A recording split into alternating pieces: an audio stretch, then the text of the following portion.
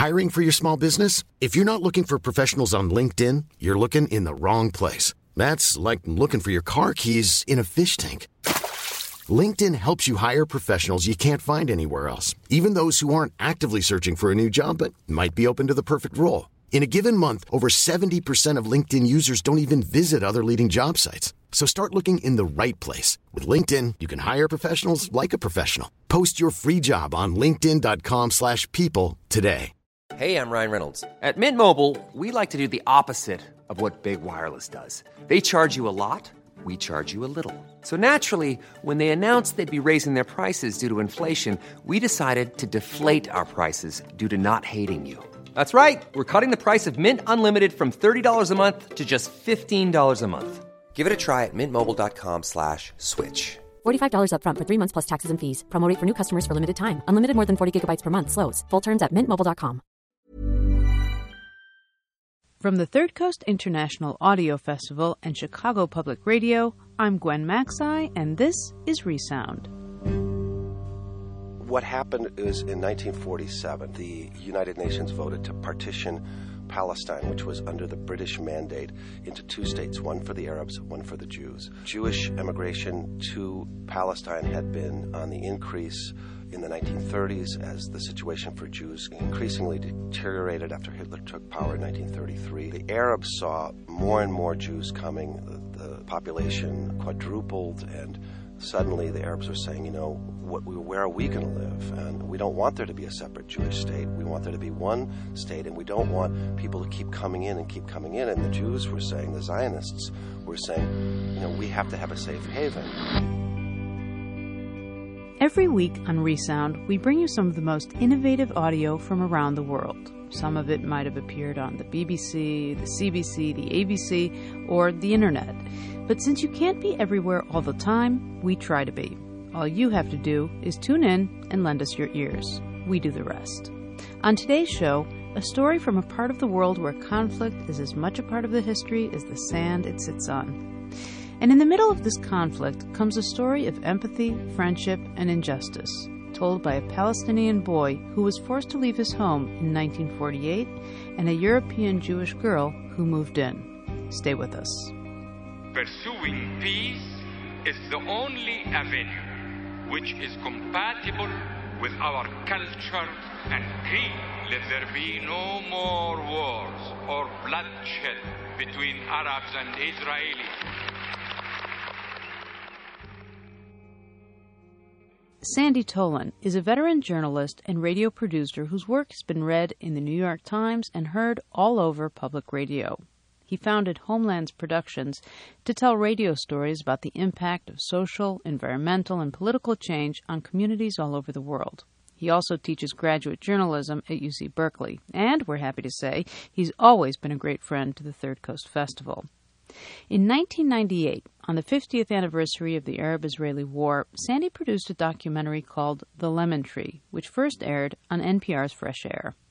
After finishing the radio piece, which was his most popular to date, he wrote a book also called The Lemon Tree, expanding on the documentary. When he was in Chicago to talk about his new book, he stopped by the studio, and I asked him why he wanted to tell this story of the struggle between Palestine and Israel now, when it's been one of the most problematic parts of the world for so long, and unfortunately will probably continue to be. Well, I was always interested in finding a way to tell the story of what was happening from the standpoint of both Israel and the Palestinians. I mean, I grew up with the story that many people in the U.S. did, whether they're Jewish or not, and I'm not, of the birth of Israel out of the Holocaust, and how, in a way, one could say sort of the Leon Uris Exodus version of history, in which the story is told as the heroic birth of Israel out of the Holocaust. And obviously there's a powerful truth to that.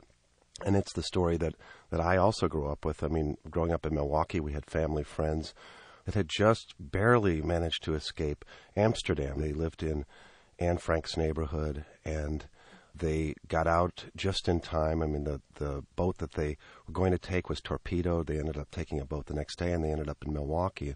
That's the story I grew up with. And I was always interested, as I became a journalist, in finding out sort of a fuller history in the early 90s, I met a Palestinian journalist on a Nieman Fellowship and later married her, and began to see, as I started traveling to the region and doing my own work over there, that the whole history of the region was much more complex and much more interesting, in the sense that there are really two narratives here.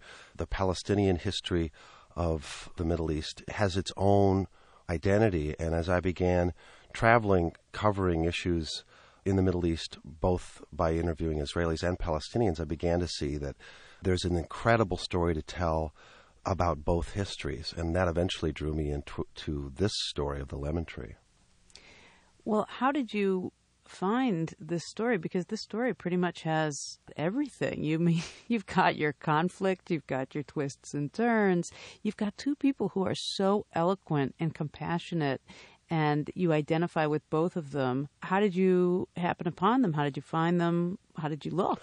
Well, I actually went looking for a story in a large sense like this. Of course, I didn't know anything about the particulars, but our production company, Homelands, got a grant from the Corporation for Public Broadcasting.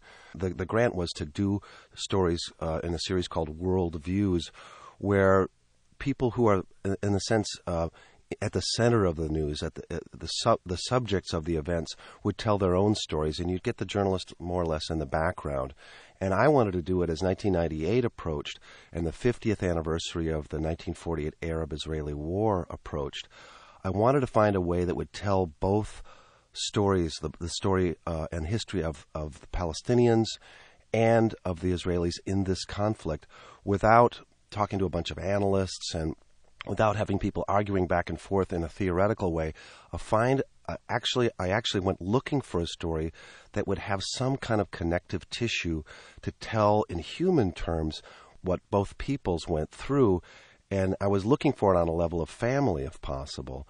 And so I went to the region in early 1998 and traveled around to Jerusalem, the West Bank, Israel, and started talking to interviewing a lot of people and asking people what kind of story is there an object, a single thing. And I started hearing the story of these two people, Bashir, a Palestinian who had been driven out of his home with his family he was age 6, and Dalia, who arrived with her parents as an only child as an infant 4 months later in November of 1948, and moved into the home that Bashir's family had lived in. And I'd heard the story a couple of times, and then had a chance encounter and met Bashir on the street in Ramallah. And it was then that I asked him if he'd be willing to talk to me, and he said yes. And he gave me Dalia's number, and I called her, and she said, yes, I'd be willing to talk to you. It had been written up a little bit in the Israeli press and in the Arab press because Dalia had written an open letter to Bashir and told the history of the families in the Jerusalem Post, and Bashir had responded and written actually a memoir, a short, small memoir in Arabic, but that hadn't been written about a whole lot. And so I just started going back and forth from Ramallah to Jerusalem and back, interviewing each of them separately over the period of several weeks in early 1998. That's what grew into the radio documentary that aired originally on Fresh Air. We'll talk more after the documentary. Let's listen to The Lemon Tree, produced by Sandy Tolan. Bashir al-Hayri was 6 when his family fled the town of Ramleh in Old Palestine. It was July 1948, 2 months after Britain's withdrawal from Palestine, Israel's declaration of statehood, and the beginning of the Arab-Israeli War. By July 48, the balance of power had shifted toward the Jewish state. Israel launched an offensive to establish a corridor between Tel Aviv and Jerusalem. The Palestinian cities of Lod and Ramleh were in the line of that assault, and Bashir, 6 years old, suddenly found himself a refugee in the West Bank town of Ramallah. 3 months later, Dalia Ashkenazi arrived in Israel from Bulgaria. Dalia was an infant. She was told she was the only one on the boat who didn't get sick. Dalia's family escaped the Holocaust, like most Bulgarian Jews, yet nearly all of them, 50,000, moved as one to the new Jewish state. Dalia's family moved to Ramleh, the town Bashir's family had fled. For 19 years, Bashir's family lived in exile in the West Bank. Dalia's went about making a new society. But after the Six-Day War, many Palestinians in the West Bank and Gaza were allowed to enter Israel to visit their old homeland. Bashir remembered his father's stories of the land of Palestine, the house in Ramleh, and the families cherished Lemon Tree. And so one day in July 1967, Bashir found himself in an Israeli bus station in West Jerusalem. That's where our story begins.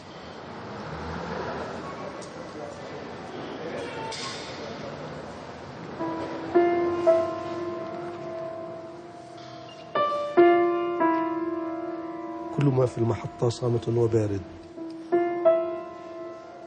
الجو والوجوه. أقترب من مرآة مثبتة على أحد الجدران. Everything at the station is cold and silent. The walls and the faces. I approach a mirror on the wall and have a look at myself, as if to make sure I was suited for the encounter, as if I were preparing to meet a lover. My cousin woke me from my thoughts. The bus is leaving. لقد حان وقت انطلاق السيارة.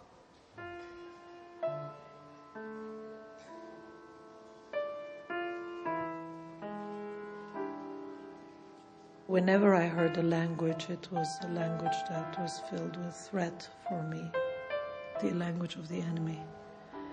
We knew there was a propaganda against the so-called Zionism, whatever that meant to the Arabs, trying to convince us that Israel was not our place. The choice was either you go on your ships back to where you came from, or we push you into the sea. Some choice.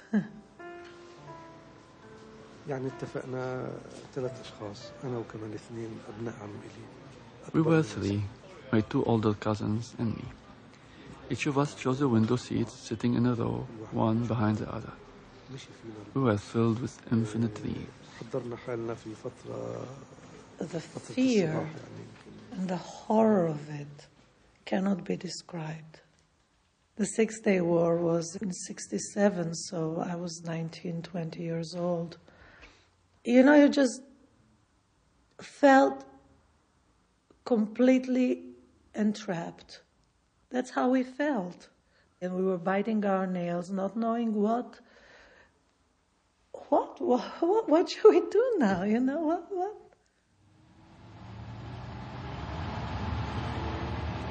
يعني بدأت بالفعل يعني هي رحلة. The journey began. It was a journey of expectations, a journey of love and pain. We devoured each scene that passed before our eyes. Who would have thought that we would have entered our homeland as strangers? I will never forget it. The fact that we couldn't be accepted here, it was very clearly stated, and because we who have just come out from Europe, we had to take sick fantasies seriously. I had repeated dreams night after night as I was growing up of Nazis in Israel, you know, trying to round me and my family and my friends up. Wherever we escaped, they were there. If we went this alleyway, they would come up this way, and if we came this alleyway, there was no way out. نزلنا من الباص في تلك اللحظة على الرغم من كل. We got off the bus, and at that moment, memories came rushing back, as if 18 years had never passed. We were in our hometown, speaking our own language, walking freely down our old streets in Ramleh. From time to time, I would ask my parents and other people who were the people who lived in these Arab houses before, and why did they leave? And we were always told, people fled and left the boiling soup on the table, you know. So it sounded like some kind of a cowardly escape.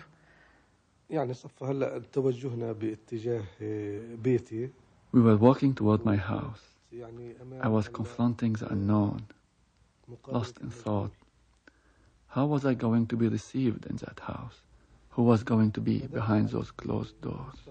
And I sort of tried to imagine what it is like to be so afraid that one would have to leave everything Have you ever seen a lover drawn with a hidden magic toward his shrine, pulled by an invisible power that is beyond his comprehension? That was my state when a voice came from my depths. This is my home. And I was in a summer vacation from the university, alone at home. My parents were working. I was wary. Should I knock forcefully and risk intimidating the people inside, or knock softly and risk that the people would not hear me? I looked for the bell. I found the bell. I pressed the bell. And the doorbell of the big gate rang. I was taking everything in.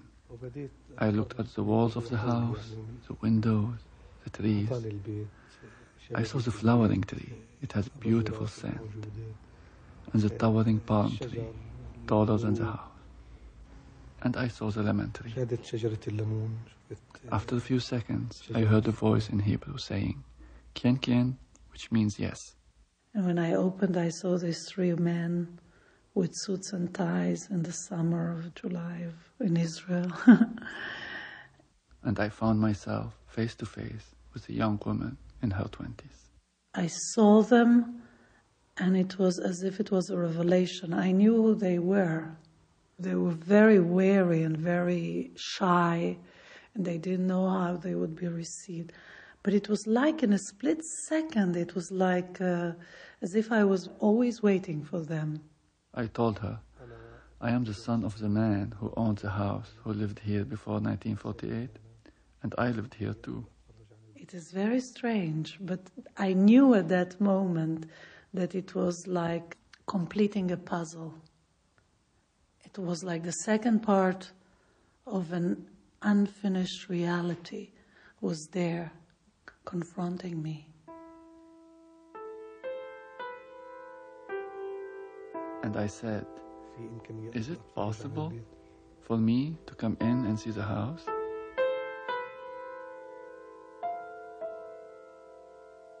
And I opened the door wide and I said, yes, to come in.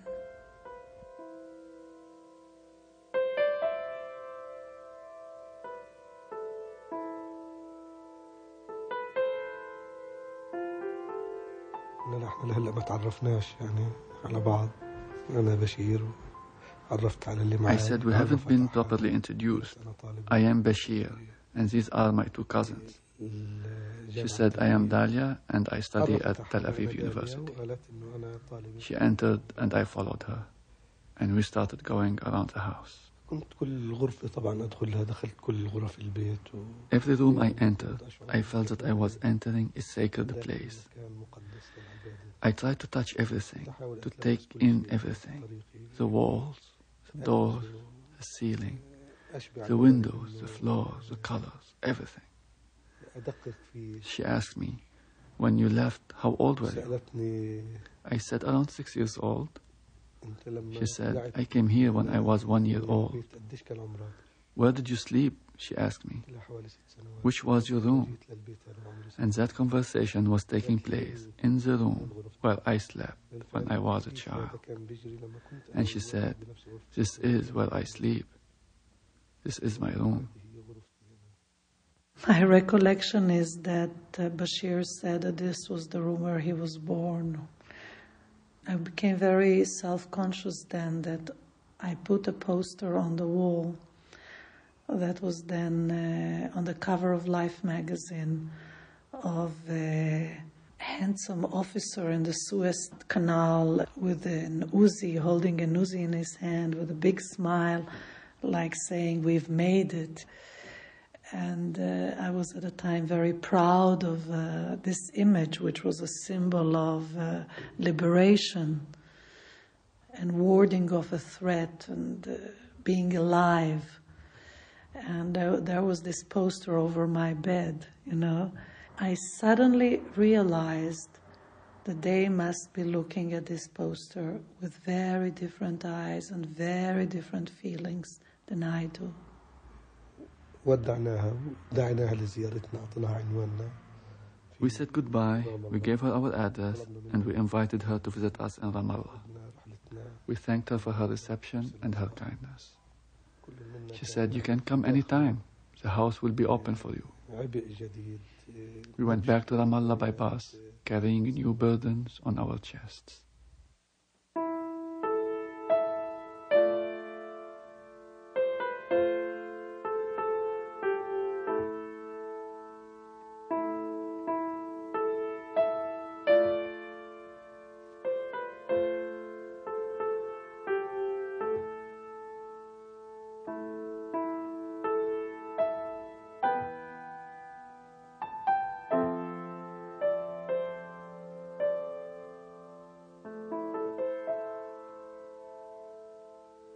أجت داليا وزارتني في البيت أكثر من مرة. And then Dalia started visiting our house. She came unannounced. We were surprised when she entered the house. Of course, I invited her, but we had not set a date. When I came there, it was an amazing experience because, you know, the whole family came and they looked at this strange being. So it seemed to me, you know, was living in their home, and this was probably the first Israeli they ever saw. And they brought all these wonderful cookies and tea and coffee, and I felt very safe and protected among them.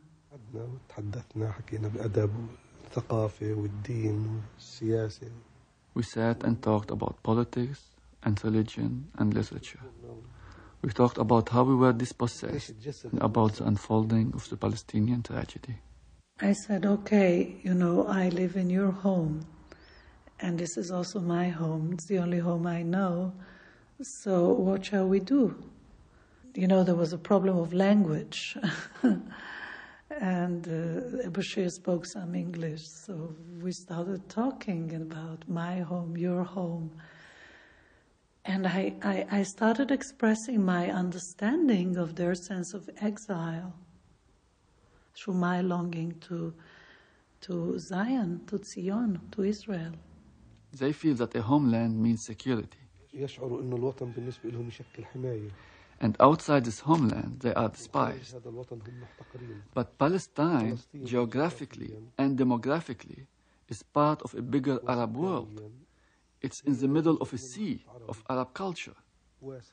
I used to tell her, you dream of living on an isolated island where you can practice a pure Jewish life is like the fantasy of Robinson Crusoe.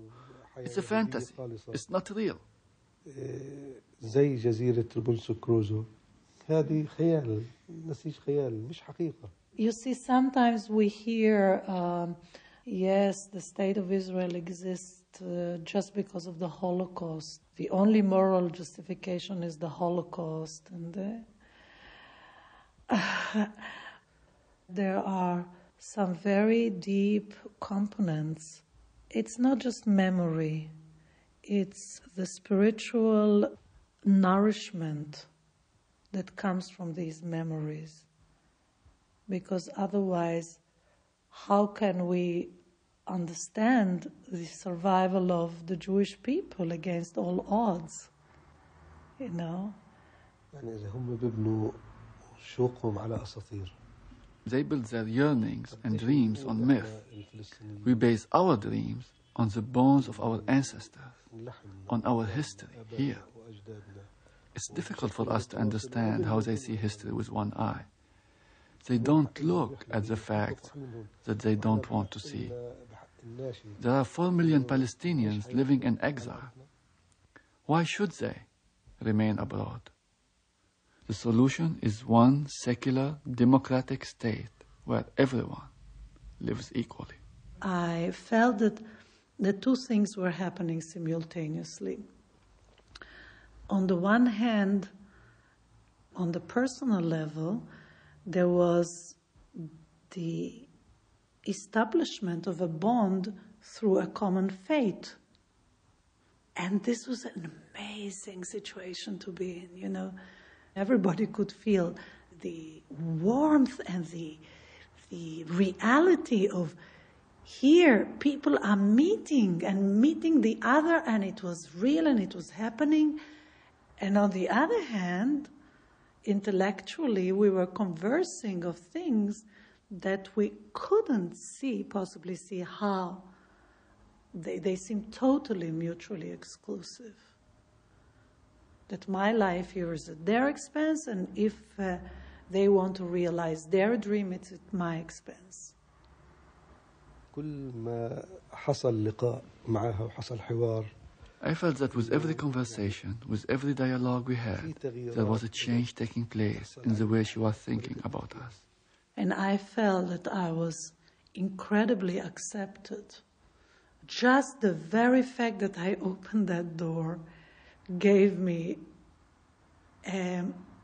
trust and a gratitude that I cannot even express in words, because I've never met such gratitude before, just for the fact that I opened that door. At approximately 5 minutes to 10 this morning, Jerusalem time, a bomb exploded outside one wing of the lawn. We saw blood, wounded people, suffering, pain, dead people. These are some of the pictures that I can really remember. Matthew Holton of the CBC in London says the British feel that the stage is set for a terrible and bloody civil war in the Holy Land. He reports from London. The Jews are confident and determined. They defy the whole Arab world. After I met Bashir, I obviously wanted to know much more about 48.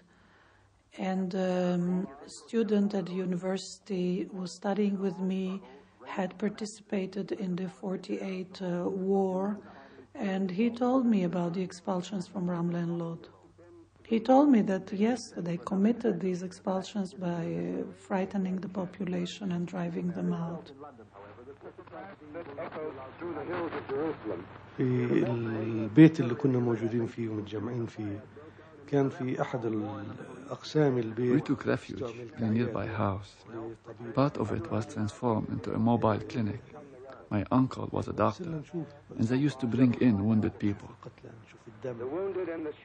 There was the big scandal of Rabin's memoirs.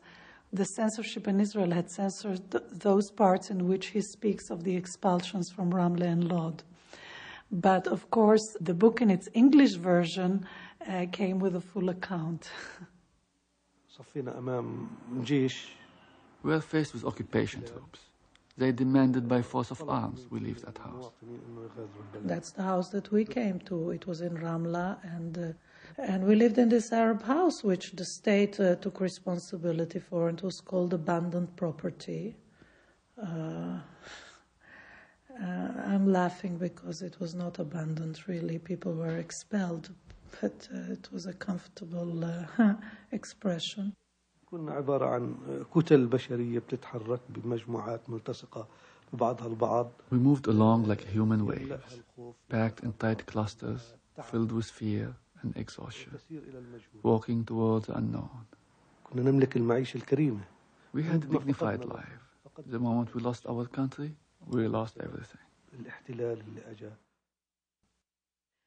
In 1968 and 69, Bashir and his siblings continued to visit Dalia in Ramle, sharing lemon juice under the lemon tree. But Bashir's father couldn't bring himself to visit. He said he was afraid that if he got to the door of his old home, he'd die. Dalia continued her visits to Bashir's family in the West Bank. Bashir recalls one visit when Dalia began probing him about his family's longing for Palestine. صار حوار بينه وبينها يعني سياسي. Dalia said, I have never seen people like you. You're strange. You don't just like your homeland, you adore your homeland. You adore the trees, you adore the fruits, you adore the earth, everything. I don't understand this attachment. I told her, I think I have an answer for that. I pointed to a lemon I had placed on the mantle. I asked her, do you remember our last visit to you 4 months ago? My brother asked for a lemon to bring to our father. This is the lemon fruit that you gave us. She said, what does this lemon mean to you? Why do you keep it for 4 months? I said, you are just telling me we are strange. I am telling you, for us, the lemon fruit is not just a fruit. This lemon is homeland. This lemon is Ramleh. This lemon is Palestine.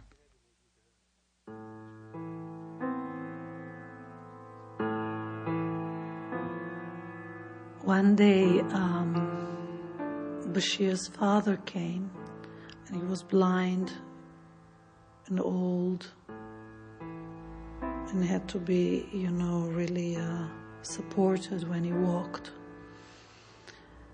He touched the stones of the house,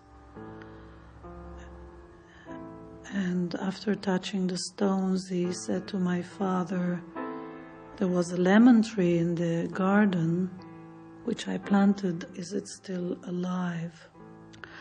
So my father took him to the tree, and Ahmed stood there.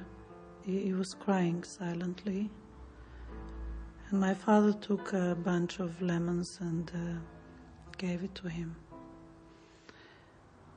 And later I heard from Bashir's mother that when he couldn't sleep at night, he would hold these lemons and walk up and down, and that they kept them for years. They shriveled more and more, and they kept them for years just there as something from the house and a gift and a memory. And then came the big shock. More outbursts of violence and bloodshed in the Middle East. 1969.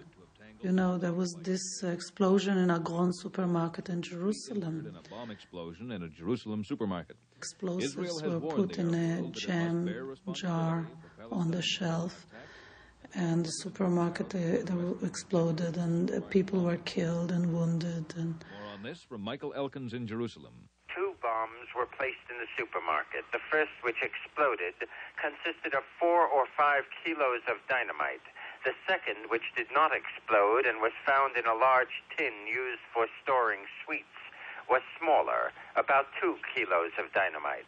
It is, of course, natural that suspicion falls upon the Arabs, and that the 150 persons, or perhaps more, who have been hauled in for investigation are Arabs. The police officers would not say when the bomb... My father, Moshe, called me one day and said, well, look what's in the papers. You know that Bashir is convicted as having taken part in this. He was charged with being the liaison person between those who gave the explosives and those who put them in the jar. And as far as I know, it's an act attributed to the Popular Front for the Liberation of Palestine. Well, Bashir is identified with this movement. The person who appeared at my door, I've learned later, of course, was an activist for the Popular Front. Anyways, after this, I felt so betrayed that all connections stopped with the family. He was in jail anyway, so... But, everything stopped. No contact. يعني التهمة كتهمة تهمة باطلة لأنه يعني لو أنا بالفعل كنت ما عنديش اعتراف فيها. They were false accusations, because if they had been able to prove them, I would have been sentenced to life in prison, not for 15 years. I used to walk by the Ramleh prison every day on my way to work. And I was having thoughts whether I should go and check if Bashir was in that prison, because it's a very large prison for long-term prisoners. And I never did it. You think of it every day, you know. But, I felt very betrayed, and it was too much for me. أنا كنت ما زلت. I did not confess, and they could not extract a confession from me. However, I am Palestinian. I have always hated occupation. And I believe that I have the right to resist it by the means that are available to me. Yes, at one stage, the means were violent. But I understood them. I understood the actions of the Palestinian fighters who are ready to sacrifice themselves. I still understand them. I believed he was guilty. I still believe so. And I would be the happiest person on earth to be disabused of this notion. Indeed, I was for many years waiting for a letter saying, I never did this, or a conversation. If I did this, I'm very, very sorry. But I never received such a letter. But I am his friend, yes? Am I his friend or not? If I'm his friend, he can tell me frankly, I had nothing whatsoever to do with it. And yet, he belongs to an organization which puts it on its agenda to destroy Israel, also through terror actions, so-called armed struggle. Bombing buses and so on, where also Palestinians are, and also Palestinian children can be, because terror is indiscriminate. And I can be on one of these buses, too. We have suffered many massacres. Duwaimi, Kufr Qasim, Deir Yassin, Sabra al-Shatila. In the face of all these massacres, dispossession, if anybody thought that the Palestinian would react like Jesus Christ would have, he is wrong. If I didn't have this deep conviction to the bone marrow in the necessity of hating the occupation, I don't deserve to be a Palestinian. This feeling, political feeling, started at the age of 6 when we were expelled. As a 6-year-old, they were in Gaza where they had land, and he was playing with a hand grenade. And we were playing in the neighborhood with kids, and we thought it was a toy. It was a bomb. It exploded in my hand.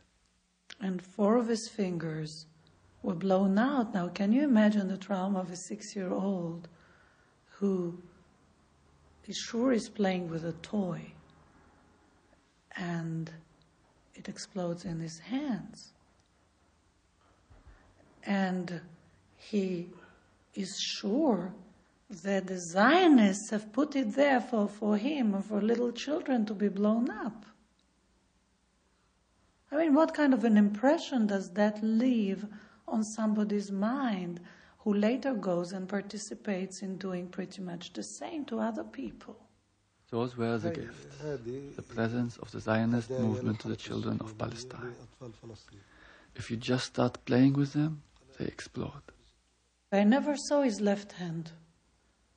His left hand is always in his pocket. Have you seen his left hand? You've met him. No, you shook his right hand. You've never seen his left hand. His left hand is hidden, and it's hidden so well, you never know, you've never seen it. For me, what I lost in bones and flesh in Palestine made me more attached to Palestine. This is what I told them when they wanted to deport me. I said, you are only deporting parts of my body, but there are some parts of my body that you have no control over. It's already there, buried in Palestine, and I am coming back. When Bashir wrote to me about his hand, I didn't know of this story, actually. I was quite shocked. And I was also shocked that he expressed the conviction that this was left there against Palestinian children as toys that to play with and to be exploded. I was amazed at the intensity of his perception that Zionism was this incredibly evil manifestation, and that this was his experience. And I am a child of Zion. For me, Zion means something very different than it means to him. For me, Zion is the mountain of God. For me, it's an expression of my very ancient longing. For me, it's a word that symbolizes a harbor for my people and our collective expression here. And for him, it is It's a regime of terror. That's what it is for him. Something that it's an obligation to fight and to resist in every possible way. Because if Zionism for him is a reign of terror, then terror is an appropriate answer. And I say that I cannot afford being on that point where you fight one wrong with another wrong. It doesn't lead you anywhere. Bashir spent 15 years in prison for his alleged role in the bombing of the Jerusalem market. Dalia lost touch with the family after cutting off all contact, but she kept thinking of Bashir and the house and their common fate.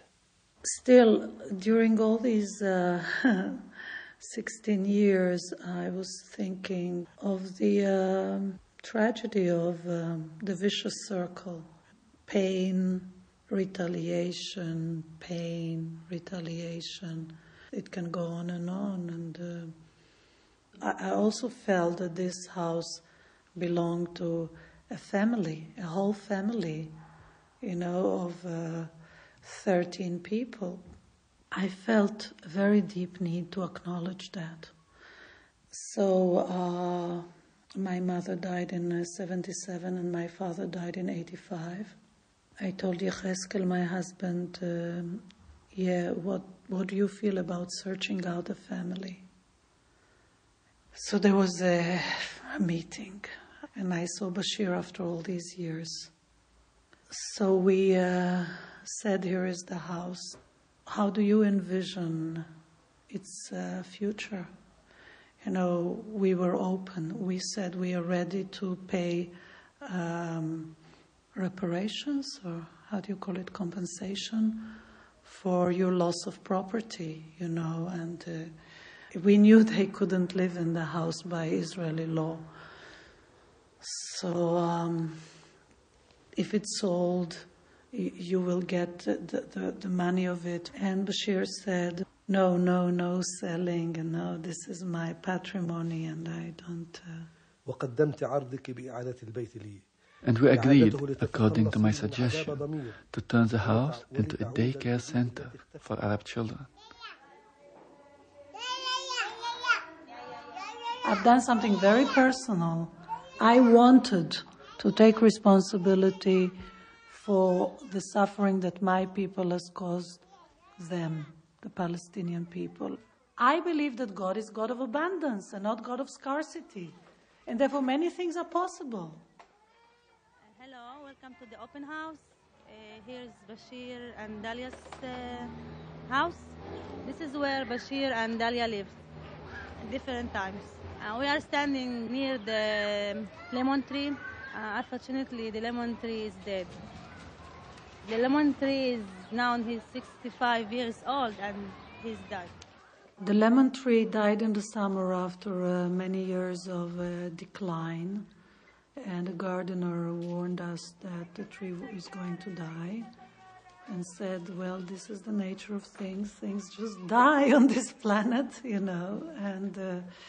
and still it was such a pain. And when we saw it finally dead, we have left the tree there, bare. And just yesterday when I was there, I picked a shriveled lemon from the ground. And I'm keeping it. One of the last falling, dried up lemons that are falling off the branches. And the tree will stand there as long as it can. It stands there. Trees die standing. That tree was living in our hearts. And the lemon fruit is not just a fruit. It's the buried childhood in each of us. It is our memories. It is our compassion. It is our country. And it is my dream that with the Al-Khayri family, we can, when the time is right, we can plant a new sapling lemon tree together. وتمنيت ألا تكون الدالية الوحيدة وتمنيت أن أعيش لأرى غابة من الداليات I had hoped that you would not be the only dahlia. I had hoped to live to see a forest of dahlias. And we had many expectations. I don't want to overburden you, Dahlia. I know how sensitive you are. I don't wish you any pain. All what I wish, Dahlia, is for you to struggle with me, to reunite me with my palm that has blended with every grain of Palestinian soil. جمعي بكفي كفي الملتحمة بكل ذرة من ذرات تراب فلسطين مع خالص التقدير لكم. I love my country, and you love your country. And I love your country, too. And it is the same country. And I have nowhere else to go, and you have nowhere else to go. So we are here. And nobody will dream the other way. And our enemy is the only partner we have.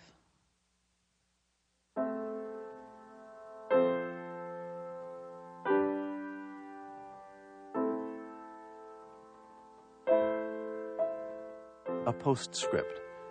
A few months ago, Bashir's mother died in the West Bank town of Ramallah. Dahlia and her husband went to pay their respects. She hadn't seen Bashir in 10 years, since he'd been deported by the Israeli government for being an organizer of the Palestinian uprising, or Intifada. Bashir says if there were more Dahlias willing to consider a Palestinian's right to return from exile, there could be a real and just peace. He still advocates one secular democratic state in all of old Palestine. Dahlia says she won't be ready for that for quite a while, at least not until Bashir renounces the use of violence as a means of political change. As for the house in Ramleh, it remains a daycare center for the Arab children of Israel and a place of encounter for Arabs and Jews.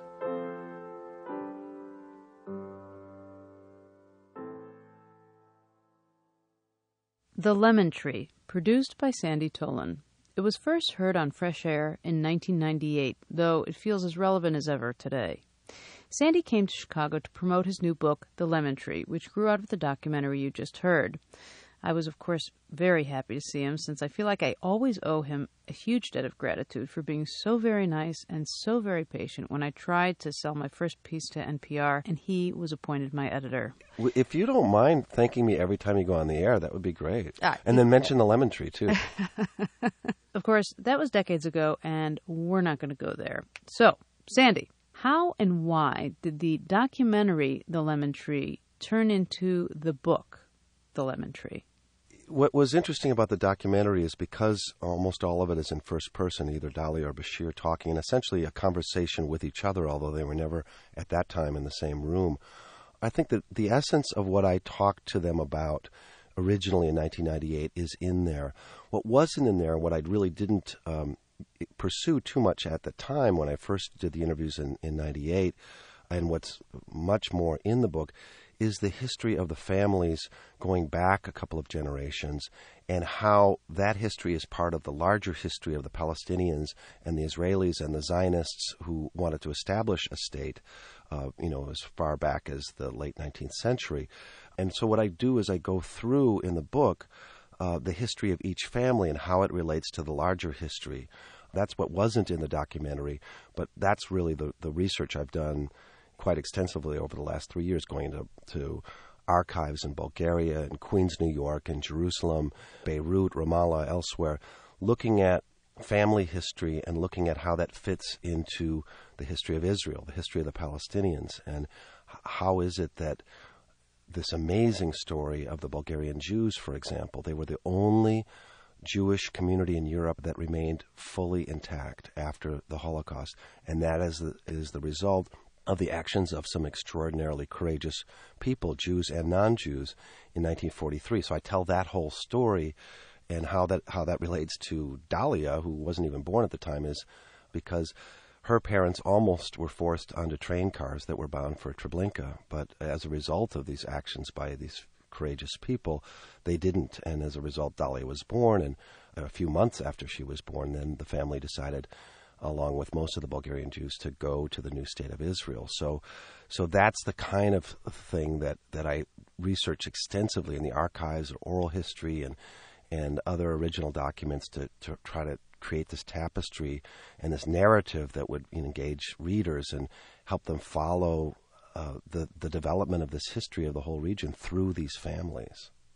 Well, how did, if at all, did it change the way you look at the situation, or did it change the way you think about things relating to the Middle East, or did it change the way you think about things in general, this story? What it's taught me, among other things, it's taught me that one has to be willing to look at the facts of history in order to move forward.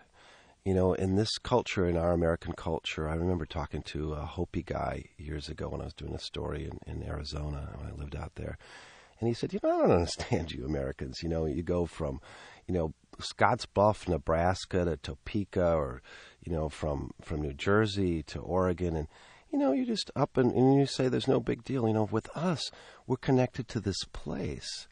And I think one of the things, and I hear people, tell me in response sometimes to the book, why don't these people just move on?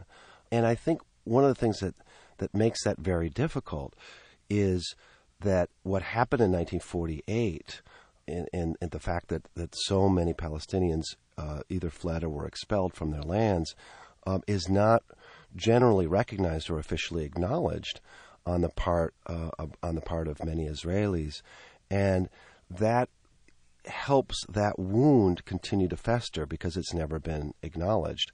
And what has happened in part as a result of that, there's this essence of a wish of return for so many Palestinians. Now, the movement has been split because most Palestinians now accept a two-state solution.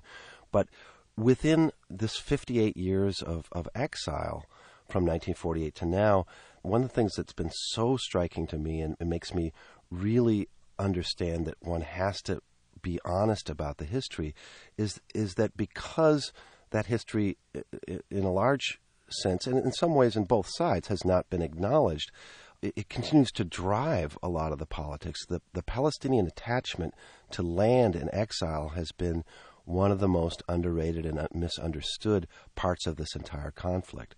So I guess, how have I been changed? What I've been changed by, I suppose, is a sense that reconciliation between these two peoples is absolutely necessary, no matter, how many walls are built, no matter what happens in efforts to separate two peoples.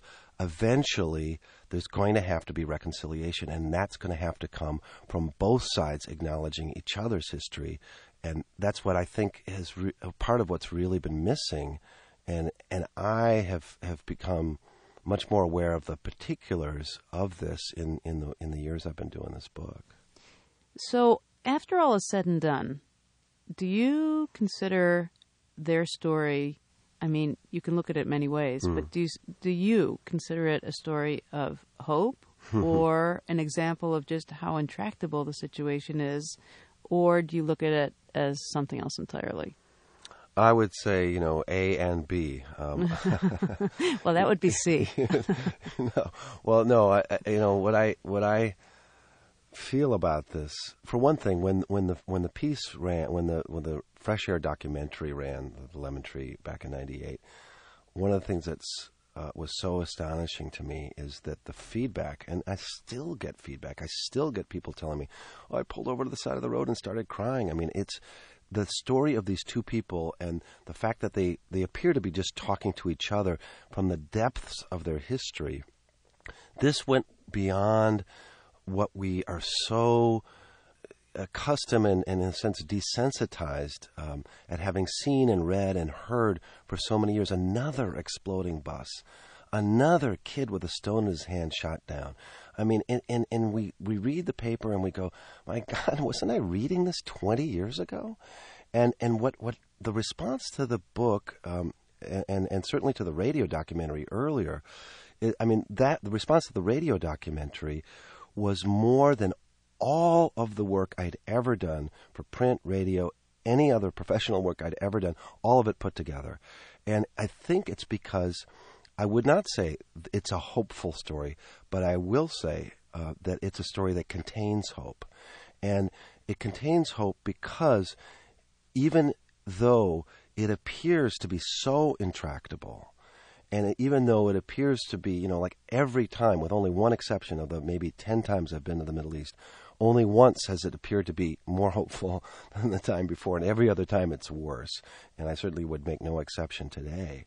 But even within that, one of the things that's so amazing about these two people is that though their disagreements politically are profound and about as wide apart as they could be, the warmth between these two individuals and the connection that they have. I mean, what Dalia says is like, I don't even call it a friendship because you choose your friends. We didn't choose each other, but, we can't wish the other away. And we have this history with each other, whether we acknowledge it or not. And those two have chosen to acknowledge it and to have chosen to try to talk to each other across this incredible chasm. And I saw that myself with my own eyes near the end of my research for the book when I kind of snuck Dalia into the West Bank. I mean, the soldiers didn't check her ID. She's an Israeli citizen. She wasn't supposed to be going there.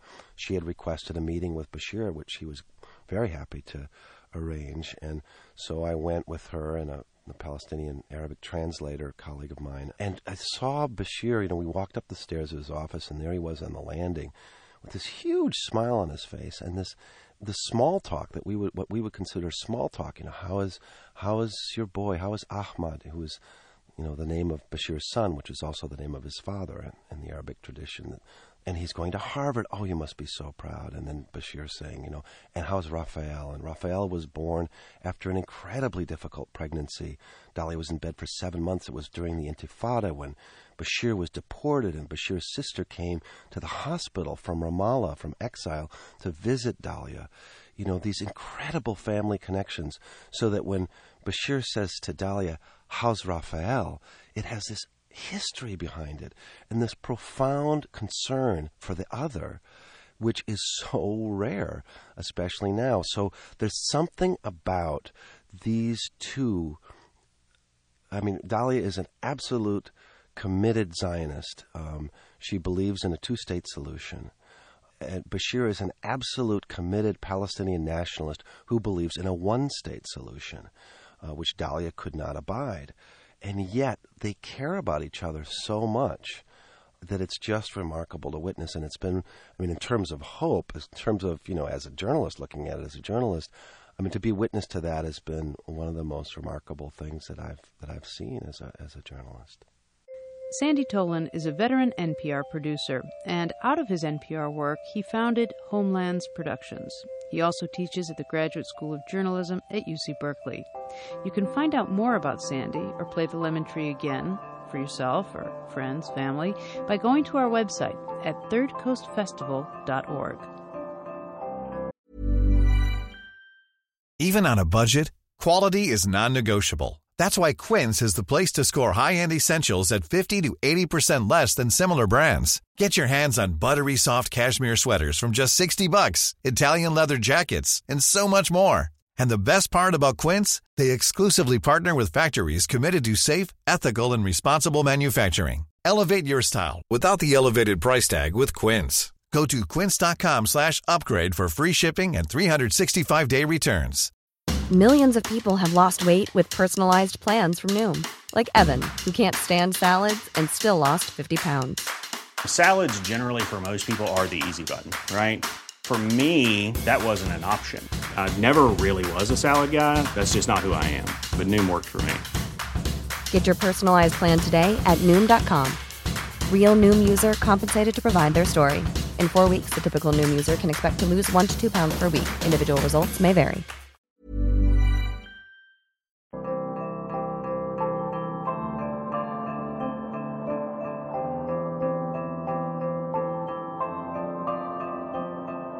Pursuing peace is the only avenue which is compatible with our culture and creed. Let there be no more wars or bloodshed between Arabs and Israelis. Resound is a production of Chicago Public Radio and the Third Coast International Audio Festival. I'm Gwen Maxey. The program is produced by Roman Mars and curated by Johanna Zorn and Julie Shapiro of the Third Coast Festival. You can hear today's program at thirdcoastfestival.org, where you can also hear dozens of outstanding documentaries from around the world. Generous support for the Third Coast Festival is provided by the Richard H. Driehaus Foundation, the Corporation for Public Broadcasting, and the National Endowment for the Arts. Music for Resound is provided by Reckless Records in Chicago. If you want to contact us, we would love to hear from you. Email us at resound@thirdcoastfestival.org. Resound returns next week with more radio that you can't hear anywhere else, unless you live everywhere else. Even when we're on a budget, we still deserve nice things. Quince is a place to scoop up stunning high-end goods for 50 to 80% less than similar brands. They have buttery soft cashmere sweaters starting at $50, luxurious Italian leather bags, and so much more. Plus, Quince only works with factories that use safe, ethical, and responsible manufacturing. Get the high-end goods you'll love without the high price tag with Quince. Go to quince.com/style for free shipping and 365-day returns. Even when we're on a budget, we still deserve nice things. Quince is a place to scoop up stunning high-end goods for 50 to 80% less than similar brands. They have buttery soft cashmere sweaters starting at $50, luxurious Italian leather bags, and so much more. Plus, Quince only works with factories that use safe, ethical, and responsible manufacturing. Get the high-end goods you'll love without the high price tag with Quince. Go to quince.com/style for free shipping and 365-day returns.